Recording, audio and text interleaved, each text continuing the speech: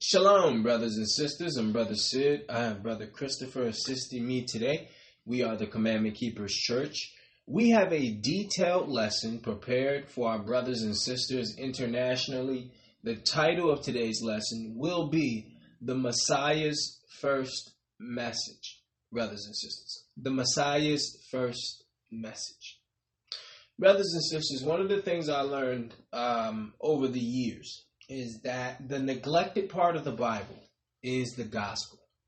The gospel is the neglected part of the Bible. For Christians, the only part of the Bible they read is Galatians and Romans and Acts and Corinthians and Ephesians. They only read Paul's records. They don't read James. They don't read Jude. They don't read Revelation. And they definitely don't read Matthew, Mark, Luke, and John. Brothers and sisters, and we don't even have to speak on the Old Testament. We know they don't read the Old Testament. And then when you get to the Israelites, most Israelites are dealing with what, brothers and sisters? They're dealing with the Apocrypha. They're dealing with the Old Testament. They're not really dealing with the New Testament at all. Some Israelites don't even believe in Paul's records at all, brothers and sisters. So we know that in all of this, brothers and sisters, what gets lost? Christ's 3 years of ministry. Brothers and sisters, Christ's 3 years of ministry, we're still talking about 2,000 years later. So that tells us that was a powerful ministry, brothers and sisters. And it would behoove us to do what? To go back and examine his ministry. Go examine the most powerful ministry in the history of ministry, brothers and sisters. Right? So we're going to go back there. We're going to go to the first message that the Messiah taught. We're here at Matthew, the 7th chapter, the 13th and the 14th verse, brothers and sisters. Matthew 7 and 13.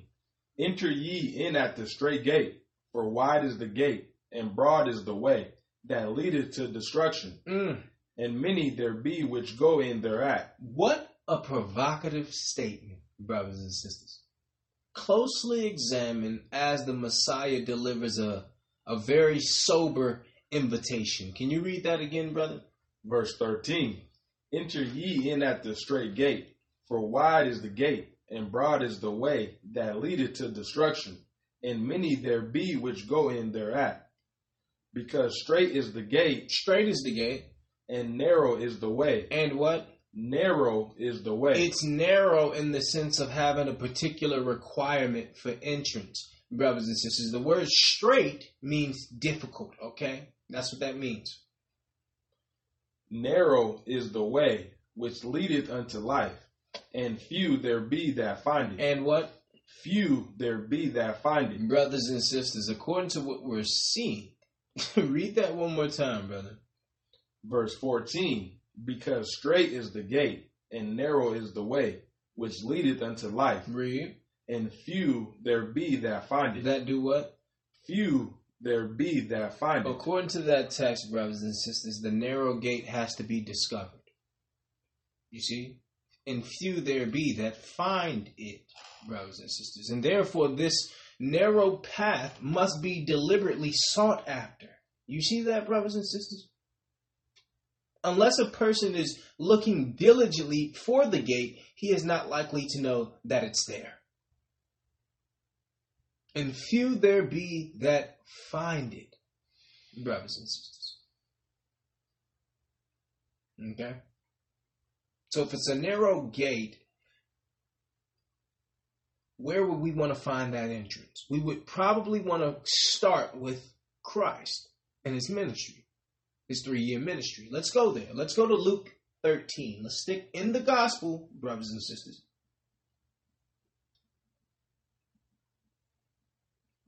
Luke, the 13th chapter, the 22nd verse. Brothers and sisters, there's so much information in the gospel that I always encourage brothers and sisters to read the gospel.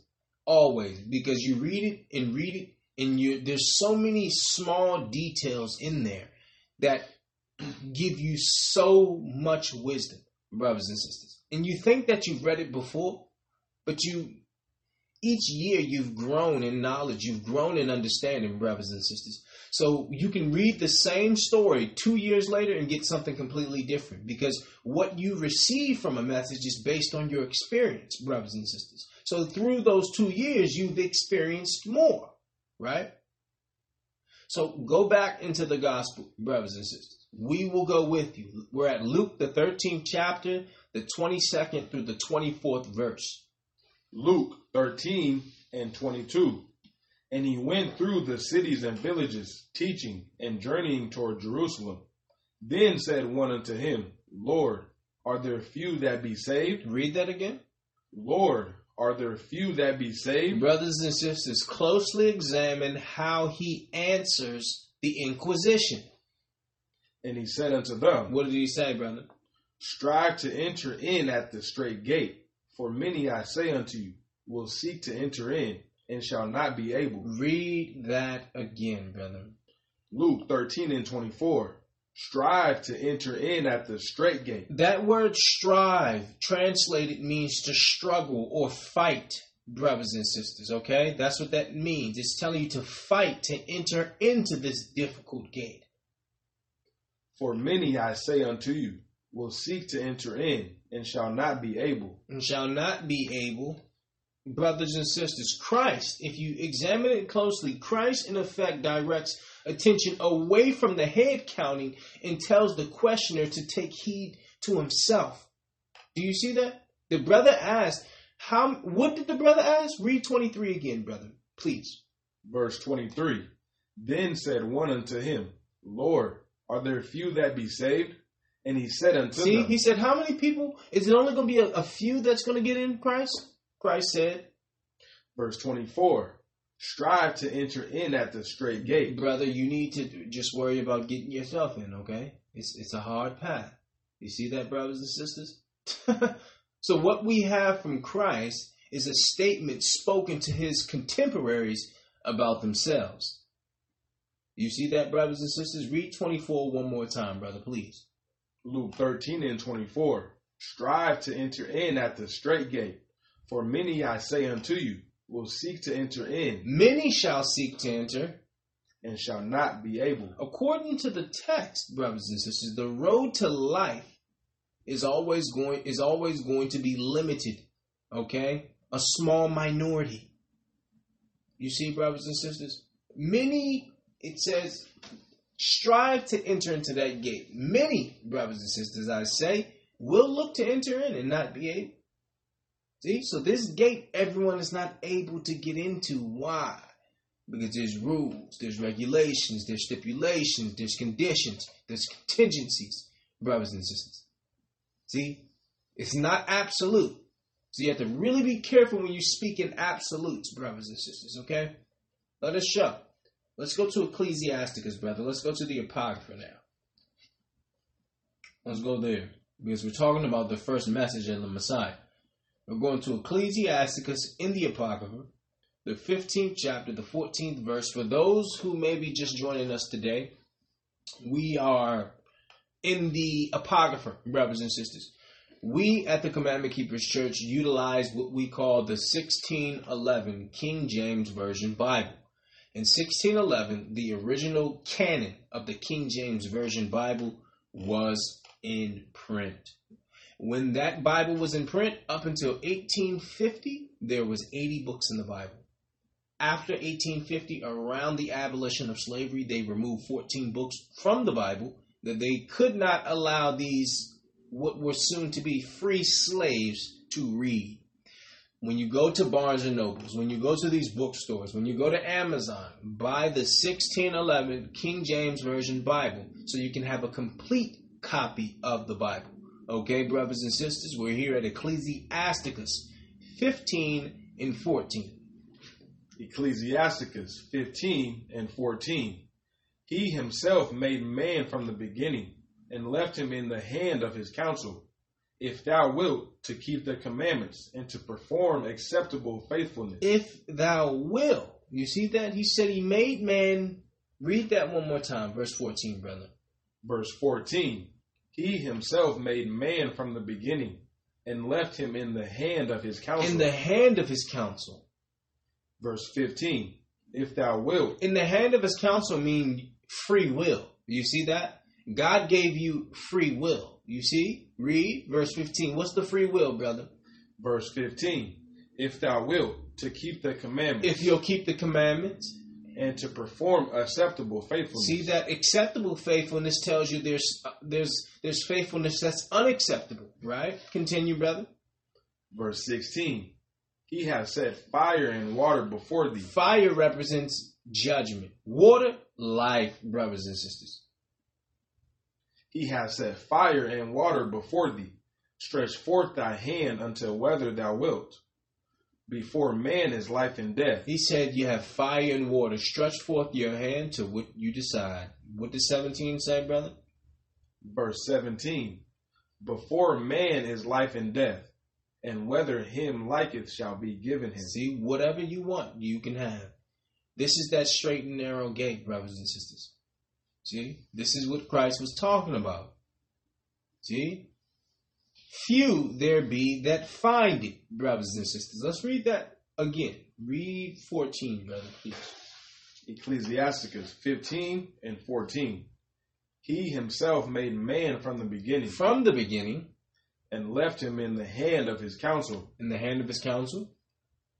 If thou wilt, to keep the commandments and to perform acceptable faithfulness. Continue. He hath set fire and water before thee. He hath set fire and water before thee, brothers and sisters. Stretch forth thy hand until whether thou wilt. Stretch forth to whatever you decide. What decision do you have? Choices. He's telling you that what, brothers and sisters? You will be judged on choices, okay? Not doctrine. You're not going to be judged on doctrine. You're going to be judged on choices, brothers and sisters. Continue. Verse 17. Before man is life and death, and whether him liketh shall be given him. See that? So that means what? He's highlighting your free will. See this, brothers and sisters? Why? Because you're created in God's image. God has free will. So because of that, he had to give you free will, brothers and sisters. Okay? Now follow us to Isaiah 30, because we first wanted to show you what? That same path, right? That same path from a different person's perspective. Why? Because by the mouth of 2 or 3 witnesses, let all things be established. Right? Let's go to Isaiah 30. Let's go to the Old Testament now. Isaiah, the 30th chapter, the 21st verse. We'll have Brother Christopher read that. Examine this, brothers and sisters. Isaiah 30 and 21.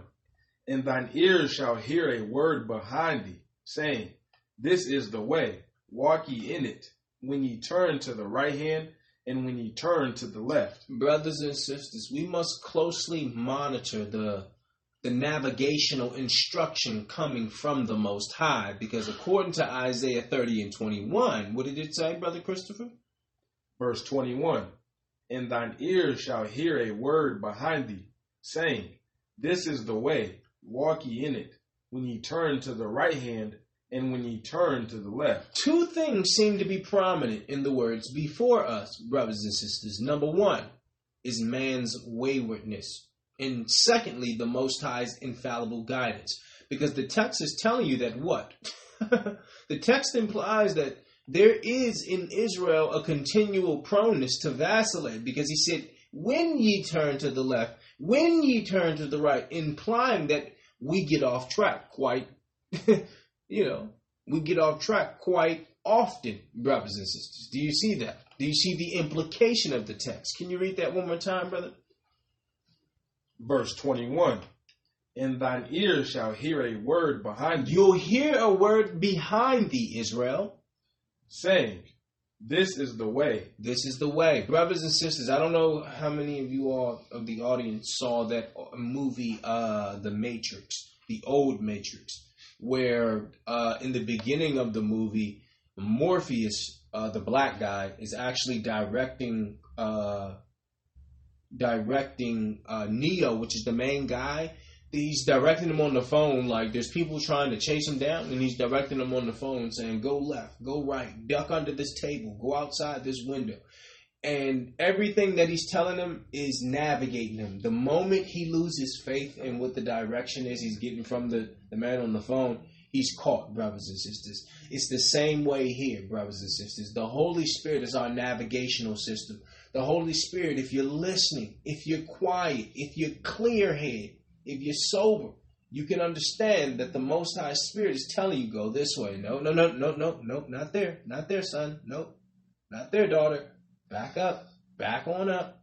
Back on up. Take a look at it. Read that one more time, brother. Isaiah 30:21. And thine ears shall hear a word behind thee. So it's clear, according to our text, our source of direction comes from on high. You see? Saying, this is the way. See? Walk ye in it. When ye turn to the right hand. This is the way. Walk ye in it. Let's deal with that. Because why? According to the text, there's a way. Right? So you're saying there's a way. Let's talk about that. There is a way, brothers and sisters. Let's go there. Let's go to Psalm 16:11. The title of today's lesson, brothers and sisters, the Messiah's first message. We're at Psalms, the 16th chapter, the 11th verse. Psalms 16:11. What's that say, brother? Thou wilt show me the path of life. So there's a path now. There's a way. There's a path, right? The psalmist does what? The psalmist understood what many of us do not. And that's the path of life must be learned. That's why he said, what, brother? Thou wilt show me the path of life. See, he's saying it has to be shown. It has to be taught. See? In thy presence is fullness of joy. In thy presence is fullness of joy. Read that again from the top, brother, because the text implies that you should never run before God's guidance. How do we know? Read that again, brother. Verse 11. Thou wilt show me the path of life. See? Never run before God's guidance. The text teaches us that why? Wherever the Most High guide, he also provides. Look at this. In thy presence is fullness of joy. At thy right hand there are pleasures forevermore. See that? So we must endeavor to operate within our approved jurisdictions, brothers and sisters, and never attempt to usurp the Most High's sovereign power. The Most High will show you the path of life. And guess what? If you're in his presence, so is the fullness of joy. So when I don't feel the fullness of joy, I know I'm not in the presence of the Most High. And I have to examine that. When I'm in a bad mood or whatever the case is, I may feel irritable or whatever the case is, brothers and sisters, that we go through. Understand that you're not in the presence of the Most High because the text tells us clearly, right? What does the text tell us, brother? Verse 11. Thou wilt show me the path of life. Let's stay there. Do not ask the Most High to guide your footsteps if you're not willing to move your feet, brothers and sisters. Let's put that out there, okay? Continue. In thy presence is fullness of joy. In thy presence is the fullness of joy. Telling you what, brothers and sisters, the fullness of joy is not in making a lot of money. It's not in having a lot of girlfriends. It's not in having a lot of boyfriends. It's not in being a famous person. See, joy is not in those things. Joy is where, brother? In thy presence is fullness of joy. Unless you're saying the psalmist is a liar. See? At thy right hand there are pleasures forevermore. So that's crystal clear, brothers and sisters. That's crystal clear. There is a path and it must be learned. That's what we see here. See, a lot of people are just living, they're just gallivanting through life, brothers and sisters, with no plan, just living life. No really strategic planning. No methodical, meticulous choices. Really no plan, really no goal, really no vision. And the Bible is telling you, few there be that find that path, telling you that if you don't search for it, you will not find it. So just gallivanting through life, having fun with your ambitious self, you will miss this. You will miss this. Let us show. Let's go to Matthew 4. Let's go back to the gospel. We're going to deal with Christ's 3-year ministry. Matthew 4:17. Matthew 4:17. Examine this, brothers and sisters. We really want you to examine the first recorded words in the public ministry of the Messiah. Verse 17. From that time, Christ began to preach. From that time, that means he never preached before that time, brothers and sisters. Do you see that? From that time, he did what? From that time, Christ began to preach. He began to preach, which means he hadn't preached before this time. He began to preach. And to say. What did he say, brother? What was the first words? Repent. What was the first words, brother? Repent, for the kingdom of heaven is at hand. The first demand of the Messiah's public ministry was repent, brothers and sisters. He spoke this command indiscriminately to all who would listen. Can you read that again, brother? Repent, for the kingdom of heaven is at hand. Repent. From that time, Christ began to preach. What, brother? From that time, Christ began to preach and to say, repent, for the kingdom of heaven is at hand. Christ emphasized that people cannot participate in God's kingdom without first repenting of their sins. You see that, brothers and sisters? See, the very first message, his very first message was repent. Now let's deal with that, because if this was his very first message, how weighty was this message? Should we reconsider this? Should we reconsider the weight of this message, brothers and sisters? We'll do that today. Let's go to Acts, brother. 17. Go to the Acts of the Apostles. Acts 17 and 30. We'll have Brother Christopher read the 30th verse and the 31st verse. Acts 17 and 30.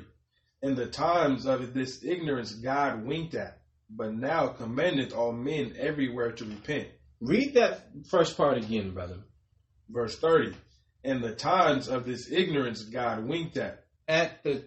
There were times of ignorance that God winked at, but now commandeth all men everywhere to repent. According to the text, the age of ignorance is over. This passage highlights what? This passage highlights the Most High's patience. He said there was a time when we were ignorant that he winked at. He found it fascinating, brothers and sisters. But now, we're past that time. Read it again. Verse 30.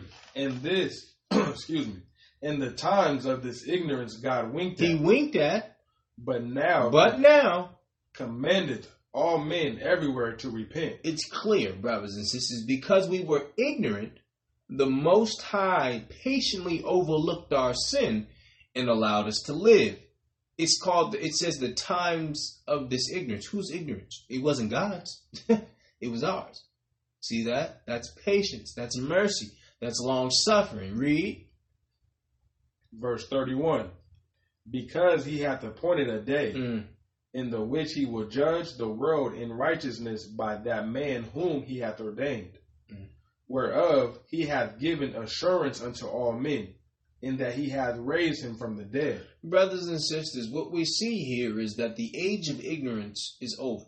The age of repentance is here. Okay? The text shows that the gospel, according to the apostles, was a clarion call to repentance. Let's read it again, brother, from the top, please. Acts 17 and 30. In the times of this ignorance God winked at. Why? But now commandeth all men everywhere to repent. Command all men to repent. Why, brother?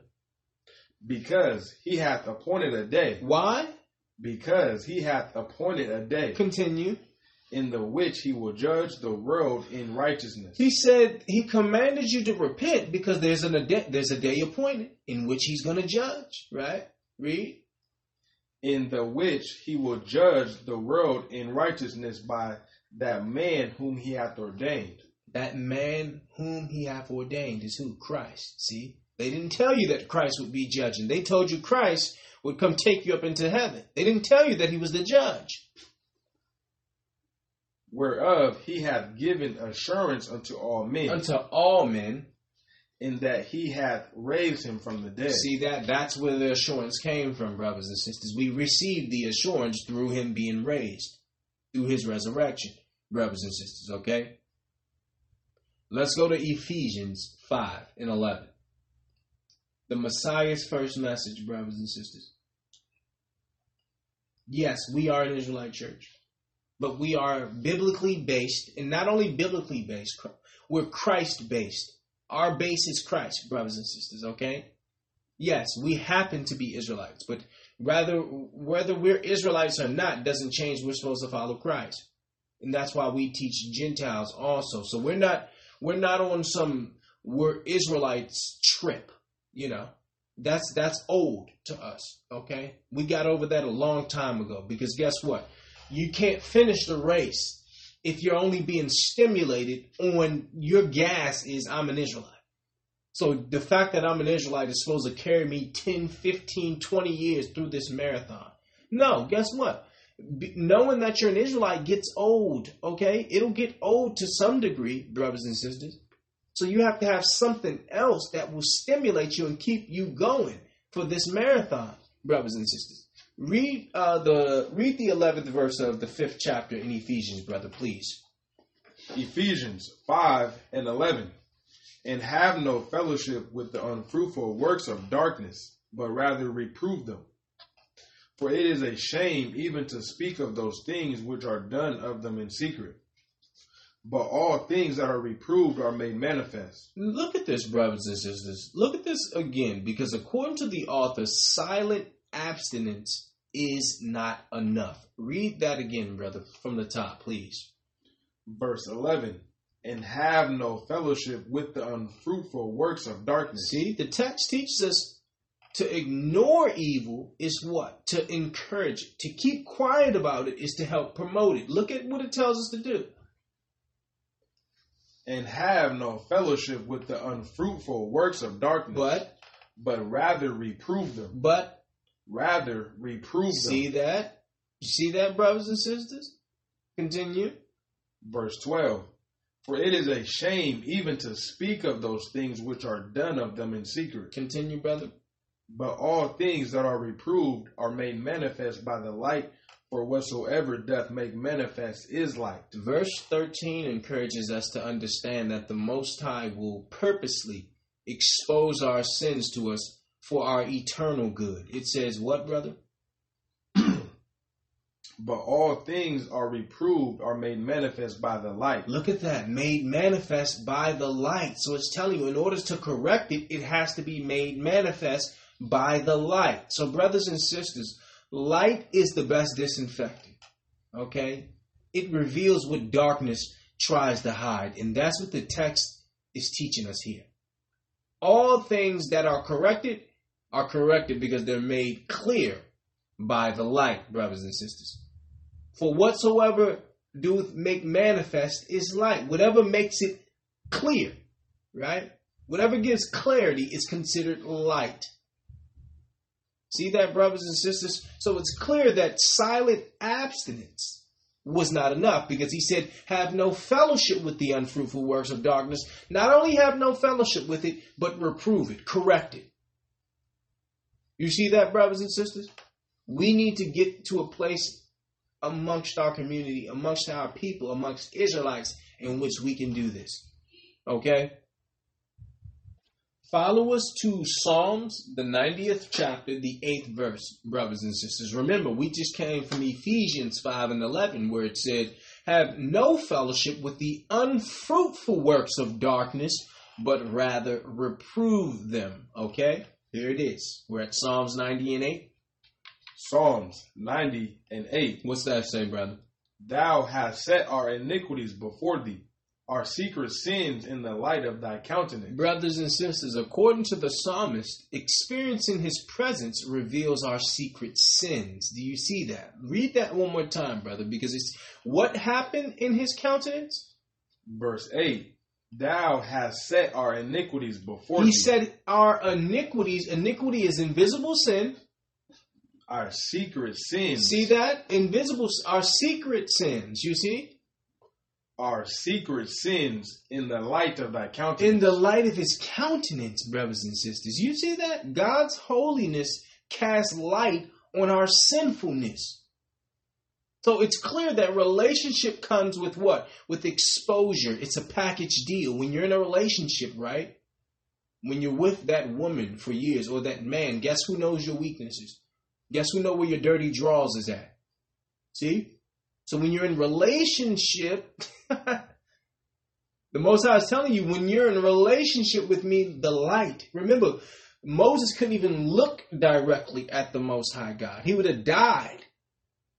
So he's telling you, the closer you get to me, the light, it's going to convict you. It's going to show you your sins. It's going to show you your iniquity. It's going to show you, your secret sins. It's not possible to get closer. Okay, brothers and sisters, it's not possible. It's not possible to get closer without revelation, self-revelation. Most times when we get the truth, we start looking at other people. Wrong. He gave you the truth to look at yourself.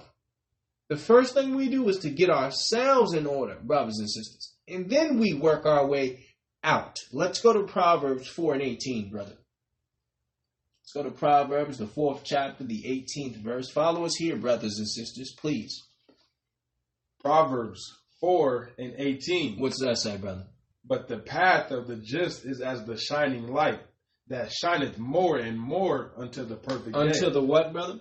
Unto the perfect day. This description is given to us to describe the path of those who walk with God. Read that one more time, brother, please. Verse 18. But the path of the just is as the shining light. As the shining light. That shineth more and more unto the perfect day. The path to him grows brighter every day. Why? Because sin thrives in an environment of darkness. Do you see that? That's why I said, read 18 again, brother. Verse 18. But the path of the just. The path, brothers and sisters, path does what? It implies what? Progression. It implies walking. You see that? It's a path of light. That means you must progress into this light, right? The path of the just is as the shining light. It's as the shining light. That shineth more and more unto the perfect day. Continue, brother. The way of the wickedness is as darkness. They know not at what they stumble. See, so coming to the light allows the Most High God to show us our sinfulness, brothers and sisters, okay? This passage, it informs us that as a result of walking in darkness, these sinners stumble and fall. Can you read that again, brother? Verse 19. Proverbs 4:19. The way of the wicked is as darkness. It's as what? As darkness. They know not at what they stumble. See, so the general idea is that evil creates a dark, jagged road which causes people to fall, brothers and sisters. You see that? Remember, Christ said, few there is that find this narrow path, this difficult path, brothers and sisters. Let's go to John. The title of today's lesson is The Messiah's First Message. We wanted to examine the first message of the Messiah, brothers and sisters. We wanted to re-examine Christ. We wanted to re-examine his ministry, his 3-year ministry that we still speak of thousands of years later, brothers and sisters. That's powerful, okay? Let's go to John 3:20. John 3:20. What's that saying, brother? For every one that doeth evil hateth the light. Read that again, brother, please. Every one that doeth evil hateth the light, neither cometh to the light. Why? Lest his deeds should be reproved. The text teaches that those who commit sin would prefer that their sin stay hidden and not be exposed, brothers and sisters. It's clear that most people prefer darkness where there will be no exposure of their sin. Can you read that one more time, brother? Verse 20. For every one that doeth evil hateth the light, neither cometh to the light. Why? Lest his deeds should be reproved. Continue. But he that doeth truth cometh to the light, that his deeds may be made manifest. Look at this, brothers and sisters. This verse is a contrast to those who live in the domain of darkness, okay? Coming to the light is the core issue because it determines where we spend eternity. Look at this. You have those who come to the light and you have those who don't. Those who don't come to the light, let's read it again, verse 20, brother. Verse 20. For every one that doeth evil hateth the light. So according to the author, evil can endure for a season in seclusion, right? But eventually it'll be exposed. Examine this.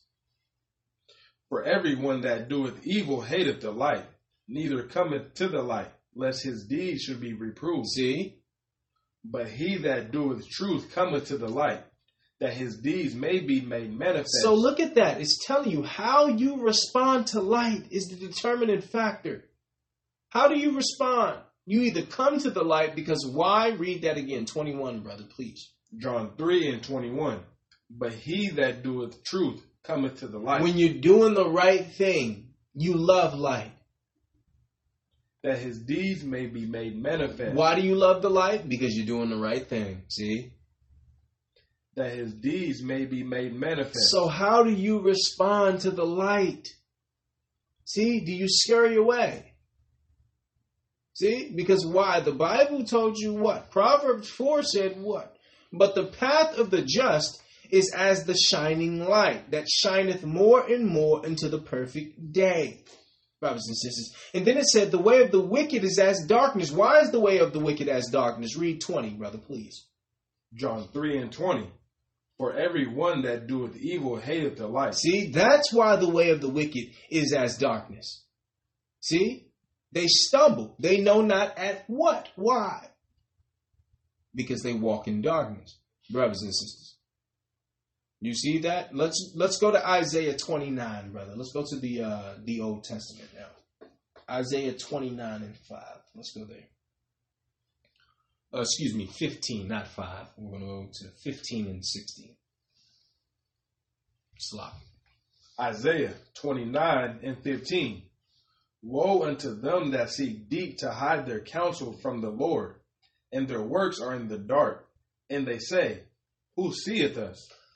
And who knoweth us? Brothers and sisters, we can clearly see that there's a connection between darkness and the act of concealment. Let's read that again, brother, please. Verse 15. Woe unto them that seek deep to hide their counsel. Seek deep to do what? Hide their counsel from the Lord. And their works are in the dark. And what? And their works are in the dark. See, so the author tells us the preference for darkness is really a preference for concealment. Do you see? Continue. And their works are in the dark. And what? And they say, Who seeth us? And who knoweth us? Surely your turning of things upside down shall be esteemed as the potter's clay. For shall the work say of him that made it, He made me not? Or shall the thing framed say of him that framed it, He had no understanding? Brothers and sisters, what do we see? We see a lot in these two texts. Number one, anything you look to conceal highlights that there's been a conviction in your conscience, right? It says, read 15 again, brother. Verse 15. Woe unto them that seek deep to hide their counsel from the Lord. Seek deep to hide their counsel. If you're trying to hide it, that means you know it's unclean, brothers and sisters. That's the first part, right? It says seek deep to hide their counsel from the Most High. A lot of times, brothers and sisters, we don't ask the Most High. We just do it because we know that the answer from the Most High is likely no, because the Bible says ye have not because ye ask not. Or you ask that you consume upon your lust. So a lot of times we don't even ask the Most High for what we want because we know what we want is based on lust. Okay, brothers and sisters? So the Bible says we seek deep to hide our counsel from the Most High God. Read verse 16, brother, please. Isaiah 29:16. Surely your turning of things upside down shall be esteemed as the potter's clay. He said you're turning things upside down. Why? Because you're trying to make decisions. And I didn't create you to make decisions. I created you not to think, but to do what I said. Right? For shall the work say of him that made it, He made me not. So he said, listen, I created you. You're the pot that I created, right? Or shall the thing say frame, excuse me, or shall the thing frame say of him that framed it? He said, you're a picture that I've painted. He had no understanding. See, so it's clear, brothers and sisters. It's clear. Take a look at Job 13 and 23. Because it told you that why people who do evil walk in the dark, right? So now we're understanding why they can't find this path. That path is narrow. How can you find it in the dark, brothers and sisters? You see? Let's go to Job 13 and 23. Job 13 and 23. How many are mine iniquities and sins? Make me to know my transgression and my sin. And my sin. Job desired that all his sins might be brought to light, brothers and sisters. Can you read that again, brother? Verse 23. How many are mine iniquities? This is what he's asking the Most High. His iniquities, invisible sin. How many are mine iniquities and sins? What did he ask the Most High?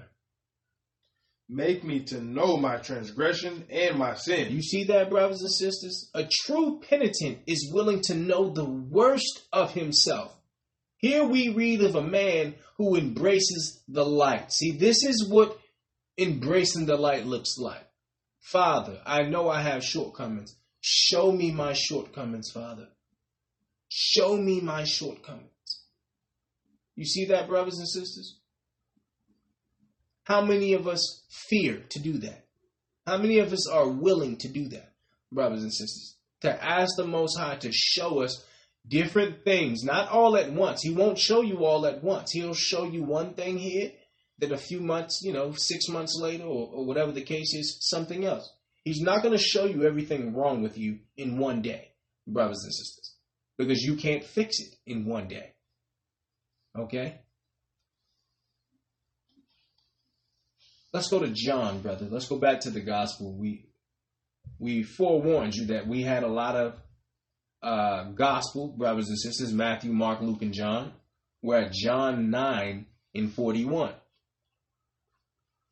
John 9 and 41. The title of today's lesson, The Messiah's First Message. Christ said unto them, if ye were blind, ye should have no sin. But now we say, but now ye say, we see, therefore your sin remaineth. Brothers and sisters, according to the text, man is held responsible according to the light that he has been given. Read that again, brother, please. Verse 41. Christ said unto them, if ye were blind, ye should have no sin. Ye would have no sin. So his statement here underscores an important principle, brothers and sisters, that the Most High God holds people accountable only for what they know. Read that again, brother, please. Verse 41. Christ said unto them, if ye were blind, ye should have no sin. So in other words, knowledge creates responsibility. Read. But now we say, but now ye say, we see, therefore your sin remaineth. See, so brothers and sisters, there's a great difference between the one who is blind and the one who simply shuts his eyes. So there's a difference here, okay? Christ is breaking it down. He's saying, since you said you know the truth, you have sin here. Because why? When you don't know, you have grace. But since you said you do know, see? Since you said you know, since you said you follow the law, right? Since you're being judged by the law, you're being judged by the entirety of that law. See, this is equity here, brothers and sisters. Read that again, brother, please. John 9 and 41. Christ said unto them, if ye were blind, ye should have no sin. See, if you were blind, if you couldn't see it, then you would have no sin. Why? Because you were blind. You wouldn't know what's right. But now ye say, we see. You claim that you're the leaders. You claim that you can see. You claim you know what's right. We see, therefore your sin remaineth. See that? And since you claim that you can see, your sin remaineth, brothers and sisters. Why? Because he only holds you responsible for what you know. That's called grace, brothers and sisters. See? And because of that, because he only holds you responsible for what you know, that's why light is the best disinfectant. That's why he's telling you, in order to come close to me, I have to use my light to reveal sin in you. Because why? I can only hold you accountable for sin that you know of, son. See that? So life becomes what? Life becomes the Most High revealing different things in us, brothers and sisters. Why? Because he's a righteous judge. He's a righteous judge and therefore must hold us accountable, brothers and sisters. So what does he do? What does he do? He shows us the weakness. And anything he shows you, you're responsible to exterminate. Anything he shows you, you're responsible to extinguish. Anything he shows you, you're responsible to eradicate, brothers and sisters. Let's go to John. Let's go to John 15 and 22. Let's stick in John, rather. John 15 and 22. What's that say, brother? John 15 and 22. If I had not come and spoken unto them, they had not had sin. You see that, brothers and sisters? Read that one more time, brother. Verse 22. If I had not come and spoken unto them, they had not had sin. But now they have no cloak for their sin. He that hateth me hateth my Father also. Brothers and sisters, do you see that, brothers and sisters? our fallen nature prefers not to be informed about our sin. That's what Christ is showing us here. According to the text, there's a connection or a correlation between the revelation and the accountability. Read that again, brother, please. Verse 22. If I had not come and spoken unto them. If I hadn't spoken to you, if I hadn't revealed your sin. They had not had sin. See that, brothers and sisters? He said, if I hadn't come and been the light, then you would have no sin. Because why? You wouldn't know. Because why? I came to show it to you. Read. But now they have no cloak for their sin. You see that? He's saying you had a cloak for your sin because you didn't know. But now you know. Because why? I brought it to your attention. This is why they hated Christ, brothers and sisters. We just wanted to deal with the principle here. What's the principle? The principle here is that you can be covered under grace with unknown sin. See that? Not purpose sin, brothers and sisters. Unknown. See, brothers and sisters? So he's highlighting it. He's revealing it.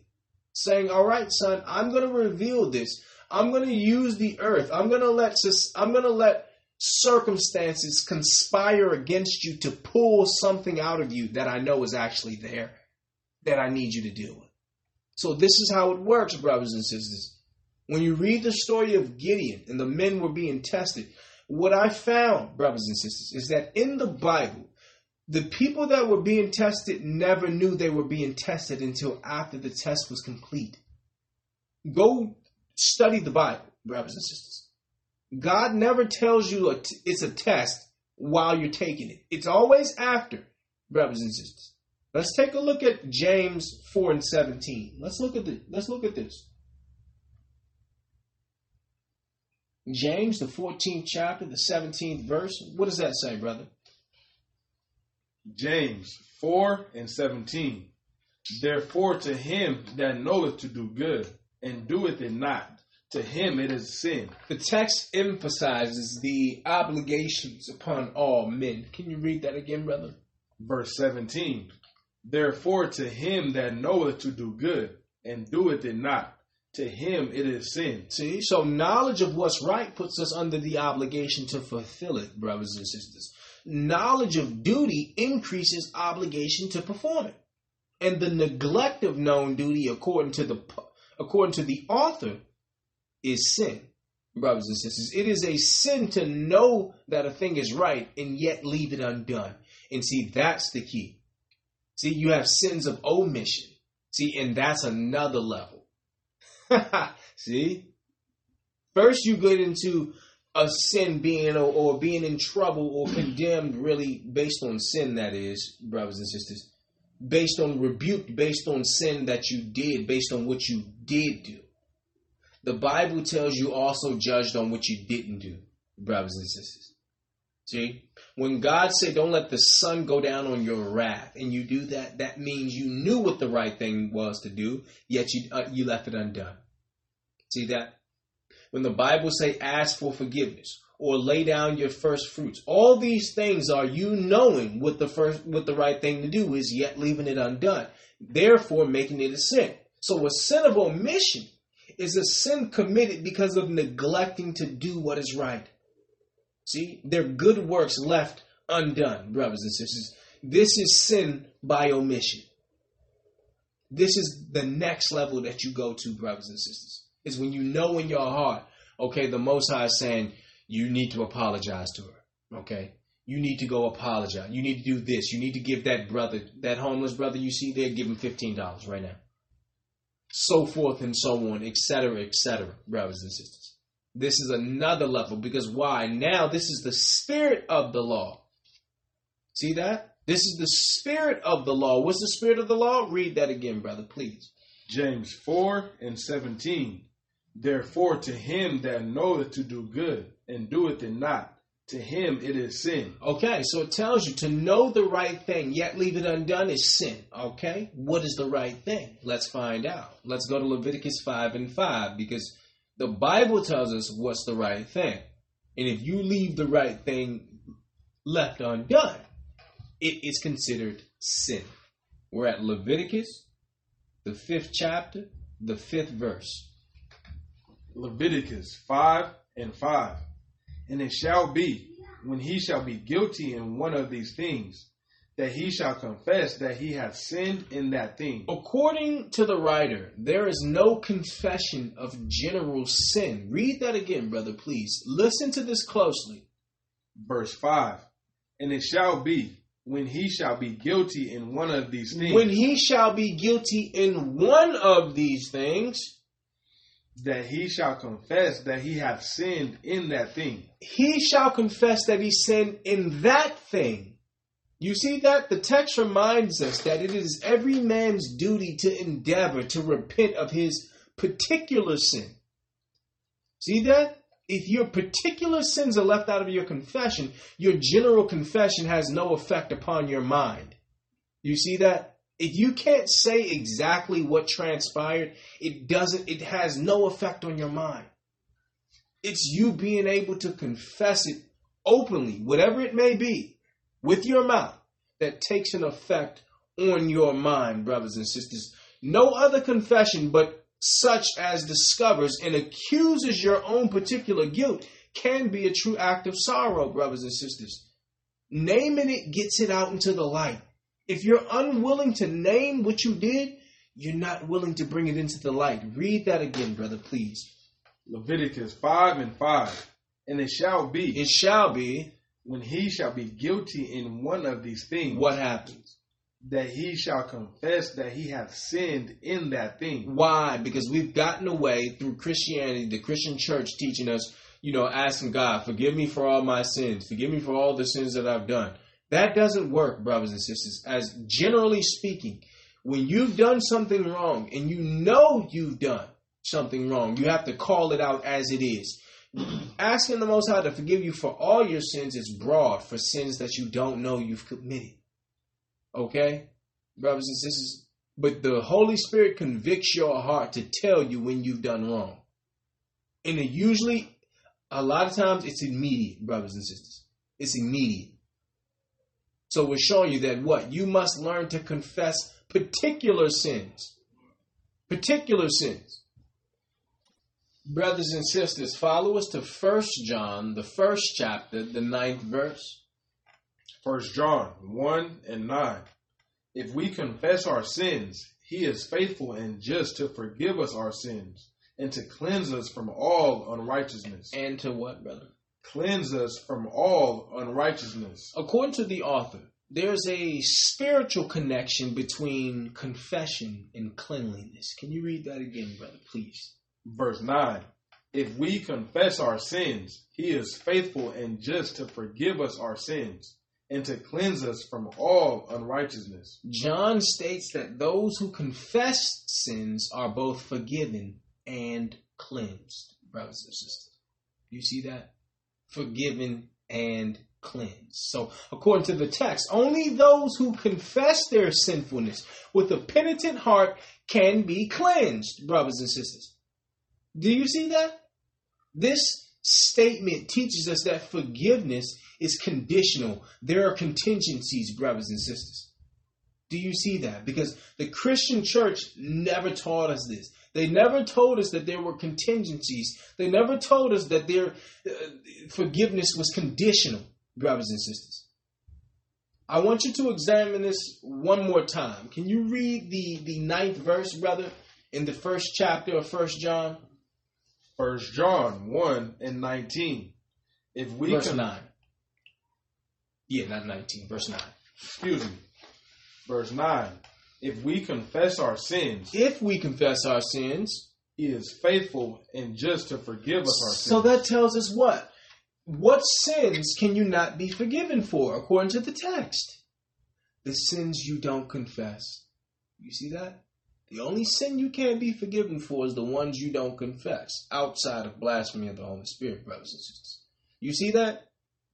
You must confess if you want it to be forgiven. Read that again, brother, please. Verse 9.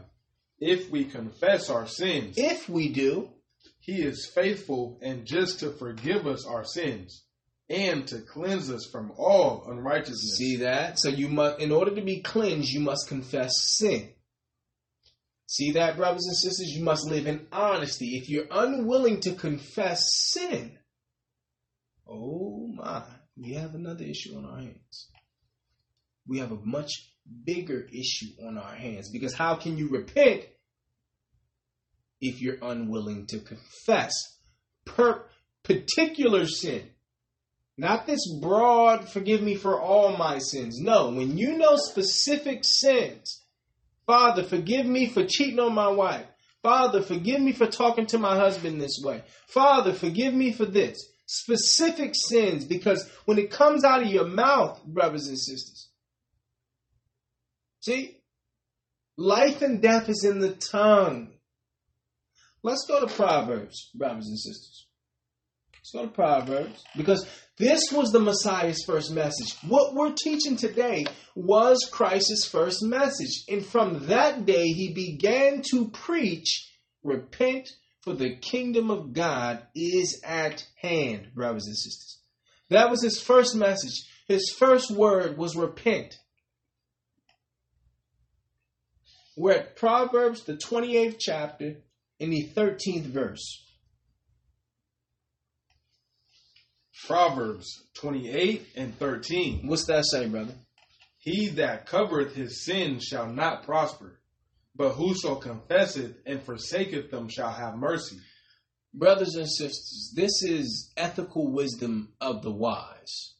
Covered sin means no prosperity. Can you read that again, brother, please? Verse 13. He that covereth his sins shall not prosper. Shall not what?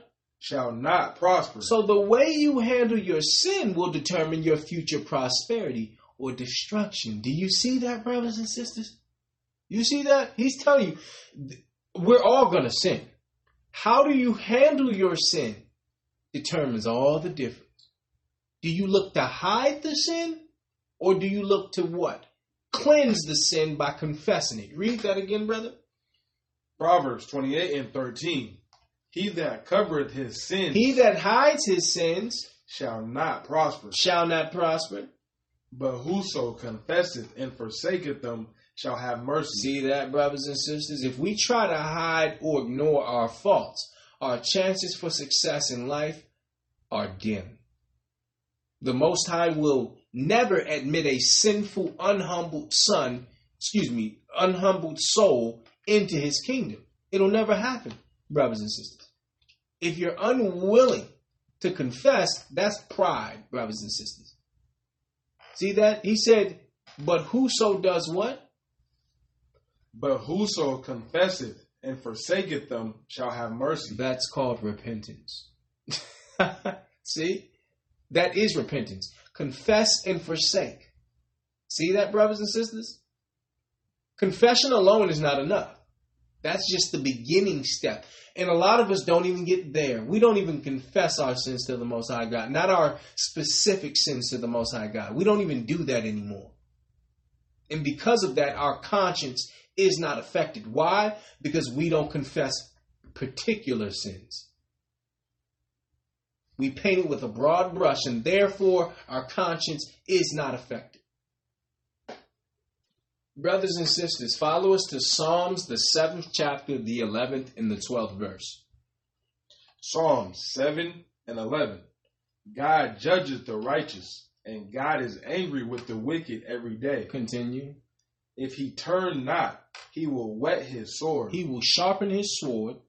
He hath bent his bow and made it ready. Brothers and sisters, the writer points out that if a person does not repent, God will sharpen his sword. He will bend and string his bow.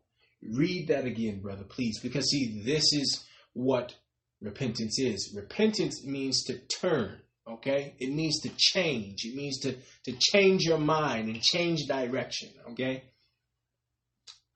Psalm 7 and 11. God judgeth the righteous. And God is angry with the wicked every day. He's angry with who? Angry with the wicked. When? Every day. When? Every day. According to the text, wickedness will not go unnoticed by the Most High God. Continue, brother. Verse 12. If he turn not. If you don't turn, if you don't get back on the proper path. If he turn not, he will whet his sword. He will sharpen his sword in preparation to inflicting punishment. He hath bent his bow and made it ready. So here we read consequences to the wicked if they persevere in the course which they're pursuing, brothers and sisters. See, this is repentance. He's telling you, listen, if you don't turn around, I'm going to sharpen my sword.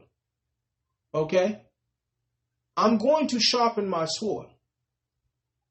See, what do we see? We see guidance. We see direction. We see long suffering. We see mercy. Because why? He's saying, if you don't turn around, I'm going to sharpen my sword. He's giving you space to turn around. You see that?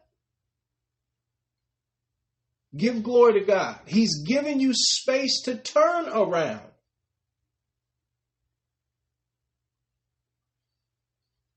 Let's go to Isaiah, brother. 55. Let's stay in the Old Testament. Isaiah 55 and 7. Isaiah 55 and 7. What's that say, brother? Let the wicked forsake his way, and the unrighteous man his thoughts, and let him return unto the Lord, and he will have mercy upon him, and to our God, for he will abundantly pardon. Brothers and sisters, by 3 forms of expression, he describes the true nature of repentance. You're learning what repentance is. Let's break it down. Read that from the top, brother, please. Verse 7. Let the wicked forsake his way. Brothers and sisters, the word forsake means to leave or to abandon, right? Let the wicked forsake his way, and the unrighteous man his thoughts. Look at that, brothers and sisters. A change of heart and acknowledgement of our sin must be accompanied by what? A change in behavior. He said forsake his way and then forsake his thoughts. Read that again, brother, please. Verse 7. Let the wicked forsake his way. How does he do that? And the unrighteous man his thoughts. In order to forsake his way, he must forsake his thoughts. And let him return unto the Lord, and he will have mercy upon him, and to our God, for he will abundantly pardon. See, so sinfulness refers not only to what we do, but also to what we think, brothers and sisters. It's crystal clear. The text tells you to do what, brother? Let's break it down, the 3 steps of repentance. Isaiah 55 and 7. Let the wicked forsake his way. To forsake your way is to turn around. And the unrighteous man his thoughts. Your thoughts. So not only your actions, but your thoughts, right? So first thing you have to do is acknowledge that these thoughts or these actions are wrong, right? So it says, let the wicked forsake his way. So the first thing I have to do is acknowledge that this is not the right path. And then I have to acknowledge that these are not the right thoughts. And then what? Let him do what? And let him return unto the Lord. See that? The first thing you have to do is acknowledge you're on the wrong path. See that? You don't return to the Lord until you first acknowledge you're on the wrong path. See? Let the wicked forsake his way. Let him forsake his thoughts. Then, once he's acknowledged it, let him return unto the Most High. And he will have mercy upon him, and to our God, for he will abundantly pardon. See that? He will abundantly pardon. He will have mercy on you, brothers and sisters. Let's go to Luke 19:1, brothers and sisters. We're going to have Brother Christopher read the first verse through the 9th verse. We're going to read this straight through, brothers and sisters. There's some principles of repentance that we're going to learn from Zacchaeus, brothers and sisters. Luke 19:1. And Christ entered and passed through Jericho. And, behold, there was a man named Zacchaeus, which was the chief among the publicans, and he was rich. Zacchaeus was a chief tax collector by profession, brothers and sisters, okay? Verse 3. And he sought to see Christ who he was, and could not for the press, because he was little of stature. So he was a small man. Christ's fame was growing during this time. So he was a small, short man. He couldn't really see Christ, right? Verse 4. And he ran before and climbed up into a sycamore tree to see him, for he was to pass that way. Climbed into a tree to see Christ. Verse 5. And when Christ came to the place, he looked up and saw him, and said unto him, Zacchaeus, make haste, and come down, for today I must abide at thy house. And he made haste, and came down, and received him joyfully. And when they saw it, they all murmured. They murmured, saying, that he was gone to be guest with a man that is a sinner. Look at this. They're saying, why would Christ go to this? This man's a sinner. He's a tax collector. Tax collectors were most times, they were charging more. So if your debt was $5, I could get 10 because Caesar said anything over the 5 I keep. You see that? Anything over the debt that I exact from you. Now I already have the power of the badge. You see that? I already have the support of the state. See? I have the support of the state because why? Caesar sent me as a tax collector. Your debt is 5, but you're going to give us 10. See this, brothers and sisters? So they did what? Verse 7? Verse 7. And when they saw it, they all murmured, saying that he was gone to be a guest with a man that is a sinner. Continue. And Zacchaeus stood and said unto the Lord, Behold, Lord, the half of my goods I give to the poor. Half of my goods I will give to the poor. And if I have taken anything from any man by false accusation, I restore him fourfold. And Christ said unto him, This day is salvation come to this house, for so much as he also is a son of Abraham. Brothers and sisters, we're going to go back through that because Zacchaeus promised to return to his victims far more than what even the law demanded of thieves. He said, if I've stolen from you, I give you 4 times as much. 4 times as much. So this aspect of restitution is important because it shows how repentance always produces tangible results, brothers and sisters. Do you see that? It always does. It's not just to apologize. It's not just to confess alone. I want to jump back to read verse 5, brother, please. Luke 19:5. And when Christ came to the place. We're going to go through all 3 steps of repentance. When Christ came to the place. He did what? He looked up and saw him and said unto him, Zacchaeus, make haste and come down, for today I must abide at thy house. Continue. And he made haste and came down and received him joyfully. Read. And when they saw it, they all murmured, saying that he was gone to be a guest with a man. So first came what? First came the light or the exposure. See? First thing that happens is God has to put the light on you to show your sin.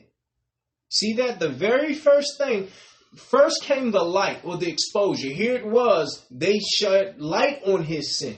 Read that again, brother, as they shed light on this brother's sin. Luke 19:7. And when they saw it, they all murmured, saying that he was gone to be guest with a man that is a sinner. So repentance means first must come light, which means I have to recognize what I did was wrong. See, first thing that has to come is exposure. Read, brother. Verse 8. And Zacchaeus stood and said unto the Lord, What did he say? Behold, Lord, the half of my goods I give to the poor. And if I have taken anything from any man by false accusation, I restore him fourfold. You see? So once the sin has been seen and identified, the next step is to take ownership of it. So the first thing that happened was exposure. It was light. People murmuring because he was a sinner. He does what with that? That light shows his sin. He takes ownership of it. You see that? So behavioral reformation. See, first came the light, then came the acknowledgement and the reformation. Let's read it again, brother. Let's go through all three steps. Luke 19:7.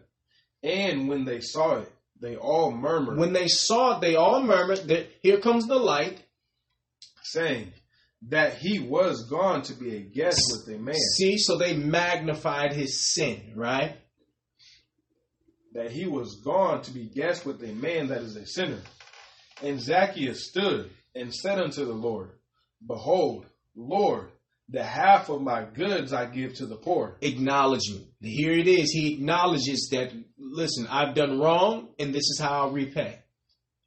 And if I have taken anything from any man by false accusation, if I've charged a brother more than I should have, I restore him fourfold. See that? That's behavioral reformation. See that? The light came to expose his sin. He acknowledged his sin and did what? Walked in a different direction. So the most important thing that we can learn from this story is that salvation only comes when we repent. What did Christ say in verse 9? Verse 9. And Christ said unto him, This day is salvation come to this house. Now salvation has come to this house. Why? Because light came first, acknowledgement came next, and then what? Reformation came finally. And now salvation. See that? There's restitution involved. That restitution is you doing what? Living your life for Christ. See, that's the restitution. You see, there was restitution. He said, I would pay 4 times as much. You've already lived many years in sin. The restitution for that is to live many years in righteousness, brothers and sisters. And we're going to prove that. Let's go to Luke 3, brother. Let's go to Luke 3. Luke 3:8, brothers and sisters. Luke 3:8. Bring forth therefore fruits worthy of repentance, and begin not to say within yourselves, We have Abraham to our father. For I say unto you, that God is able of these stones to raise up children unto Abraham. Read that again, brother, please. Verse 8. Bring forth therefore fruits worthy of repentance. Bring forth therefore fruits, what, brother? Worthy of repentance. The fruit of action from repentance was clearly seen in the life of Zacchaeus. It said, bring forth therefore fruits worthy of repentance. See? It's not just confession. There's fruits, there's action worthy of repentance. Brothers and sisters, true repentance means that we change our mind, turn away from sin, and act in obedience. Read that again, brother, please, because Zacchaeus demonstrated his fruit of repentance by doing what? He committed to putting things, he committed to giving to the poor and also paying back 4 times as much of what he stole, right? See that? So that was his action. Can you read that again, brother? Luke 3:8. Bring forth therefore fruits worthy of repentance, and begin not to say within yourselves, we have Abraham to our father. For I say unto you, that God is able of these stones to raise up children unto Abraham. So we wanted to show you that bring forth therefore fruits worthy of repentance. So there must be action worthy of your repentance. Zacchaeus demonstrated that, brothers and sisters, by doing what? He made a public declaration that he would give money to the poor and pay back 4 times as much. Brothers and sisters, once you make a public declaration, you know now you're held accountable. You can now be held accountable. And that's why a lot of times when we have dreams, when we have goals and ambitions, we don't tell anyone. Because we know that if we tell somebody, that someone will hold us accountable, brothers and sisters. And this is what we see here. We see that what? The light came first. He recognized that light. He identified, he acknowledged that light. That light was the truth, brothers and sisters. And because of that acknowledgement, he did what? He repented, brothers and sisters. He confessed, brothers and sisters. He made restitution, brothers and sisters. And this is what we see. The message of the Messiah, the first message of the most powerful ministry in the history of the Bible, brothers and sisters, was on what? Repentance.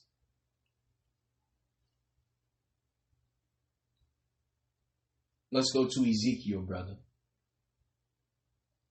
Let's go to Ezekiel 18 and 30. We're going to have Brother Christopher read 30 through 32.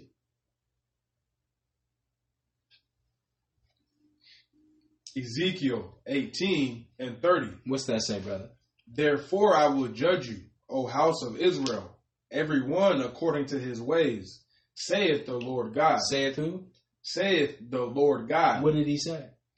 Repent. What did he say? Repent. What did he say? Repent, and turn yourselves from all transgressions, so iniquity shall not be your ruin. Brothers and sisters, this is further proof that true repentance means to change, okay? They never taught us what true repentance was. Can you read that one more time, brother? Verse 30. Therefore I will judge you, O house of Israel, every one according to his ways, saith the Lord God. Repent, and turn yourselves from all transgressions, so iniquity shall not be your ruin. So what? So iniquity shall not be your ruin. According to the text, our unrepentant sins is what brings our ruin, brothers and sisters. Do you see that? That's why he said, repent and turn from your transgression. Why? Because that iniquity will be your ruin. Continue, brother. Verse 31. Cast away from you all transgressions, whereby ye have transgressed, and make ye a new heart and a new spirit. For why will ye die, O house of Israel? Let's read that from the top. Ezekiel 18 and 30. Therefore I will judge you, O house of Israel, every one according to his ways. According to his ways, saith the Lord God. Repent and turn yourselves see from that? all. Repent and turn yourselves. He's telling you to repent means to change or to turn, brothers and sisters. See that? Turn yourselves. And turn yourselves all from your transgressions, so iniquity shall not be your ruin. So what? So iniquity shall not be your ruin. It's absolutely essential for each soul to repent and prevent their iniquity from becoming their ruin, brothers and sisters. Continue. Verse 31. What's that say, brother? Cast away from you all transgressions, whereby ye have transgressed, and make you a new heart and a new spirit. For why will ye die? Why should you die, Israel? O house of Israel. Continue. For I have no pleasure in the death of him that dieth, saith the Lord God. Wherefore turn yourselves. Do what? Well, wherefore turn yourselves. Do what, brother? Turn yourselves. That's repentance, to turn or to change. And live ye. See? So Ezekiel concludes this entreaty by reminding Israel that the Most High takes no pleasure in the death of the wicked. Brothers and sisters. He says, turn, then and live. See that? Turn then and live. Turn yourselves and live. See that? That was the first message of the Messiah. The Most High put a spirit on us to go find out the first message of Christ's ministry and to go teach it. Let's go to Hosea, brother. 5 and 15.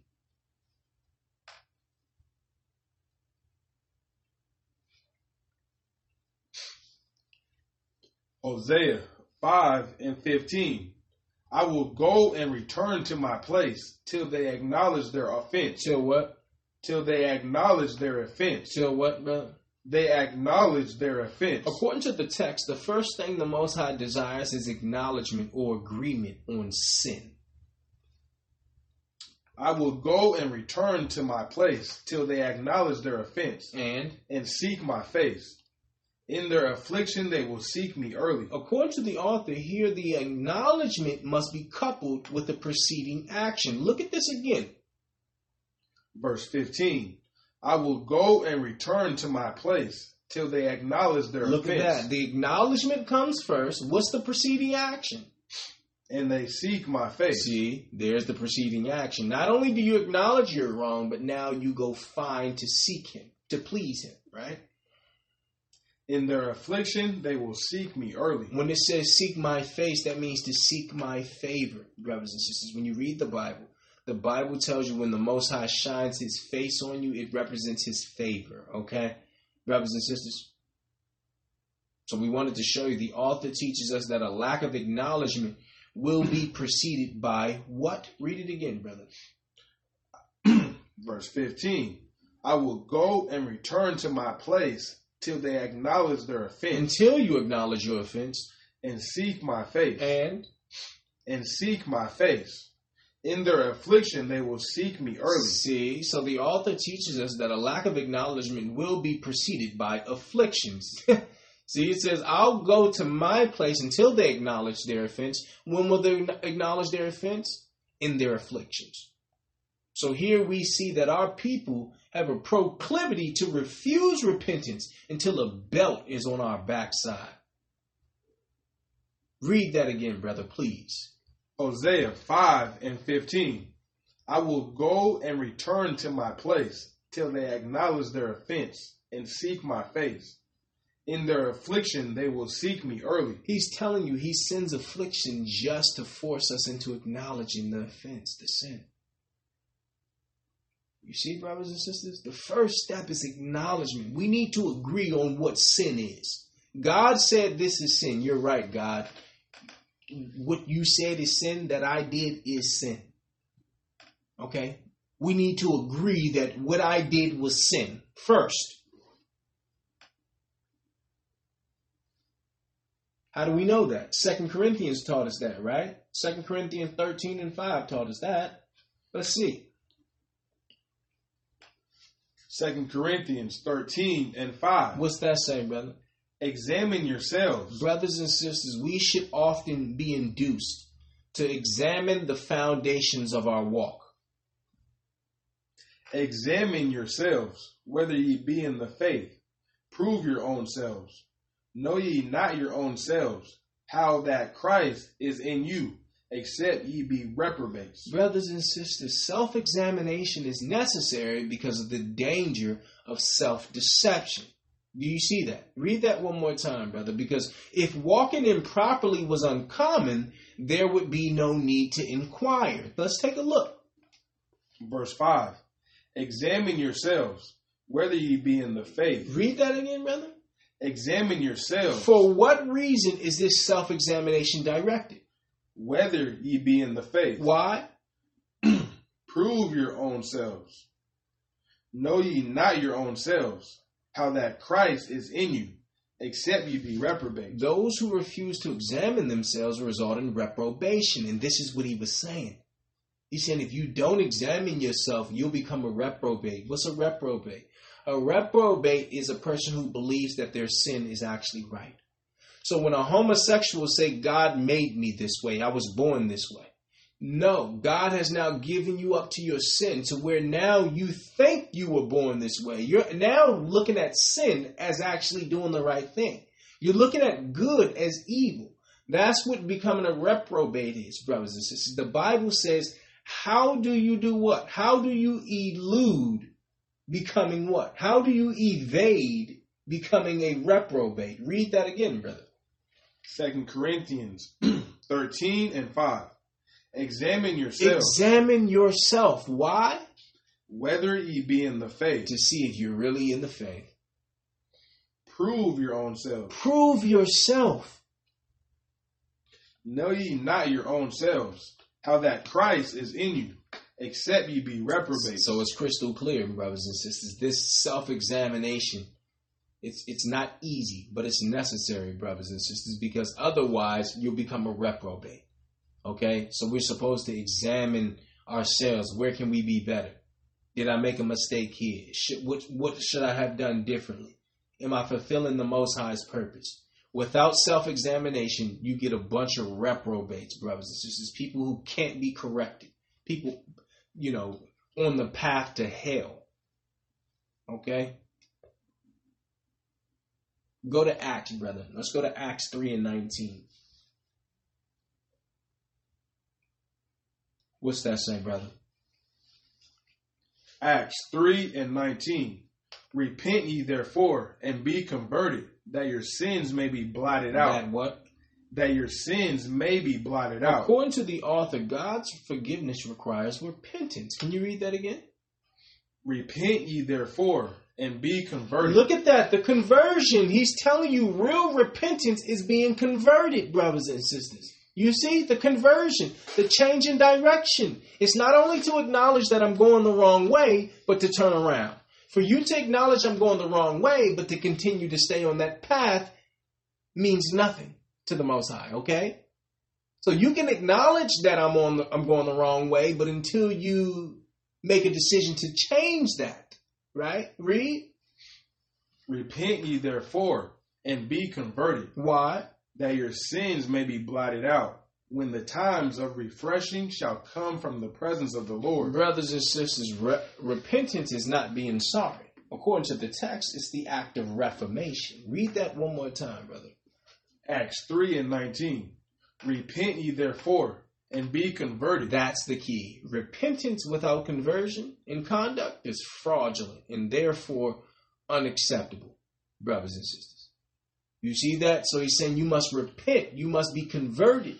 You must first acknowledge that particular sin, acknowledge that it is sin, and then turn around, turn a different path.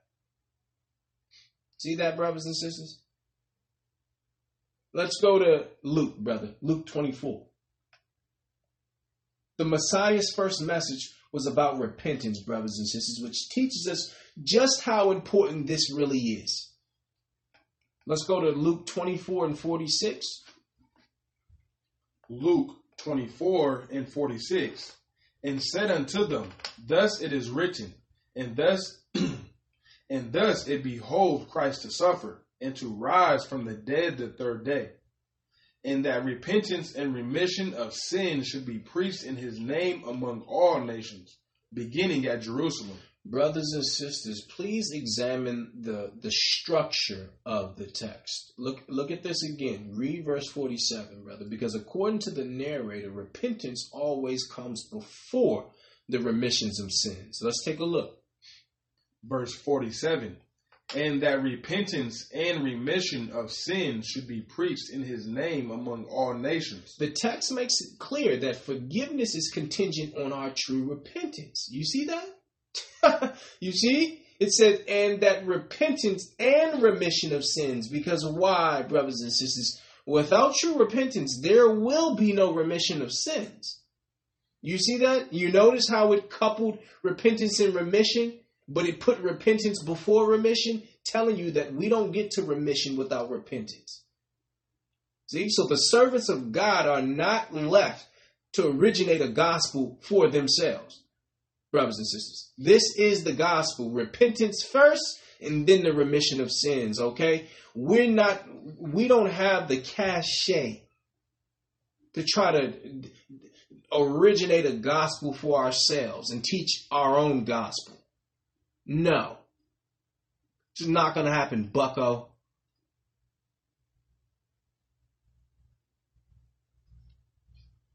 Let's go to Luke 15, brother. Same book. Luke 15:7. We're going to end it here, brothers and sisters. Luke 15:7. I say unto you, that likewise joy shall be in heaven over one sinner that repenteth, more than over 99 just persons, which need no repentance. Examine the response in the heavenly realm when repentance is brought forth, brothers and sisters.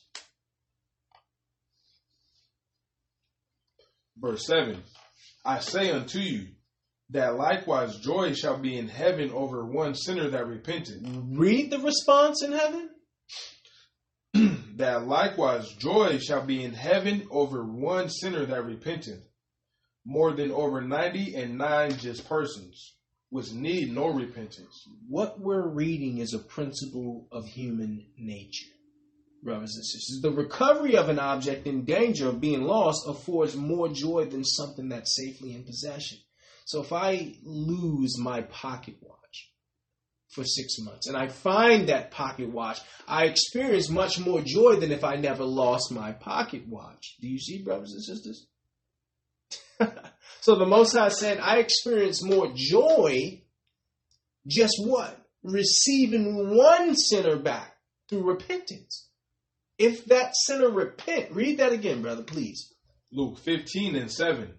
I say unto you, that likewise joy shall be in heaven over one sinner that repenteth. If we find, brothers and sisters, if the audience, if there's just one sinner who repent through hearing this broadcast, brothers and sisters, read.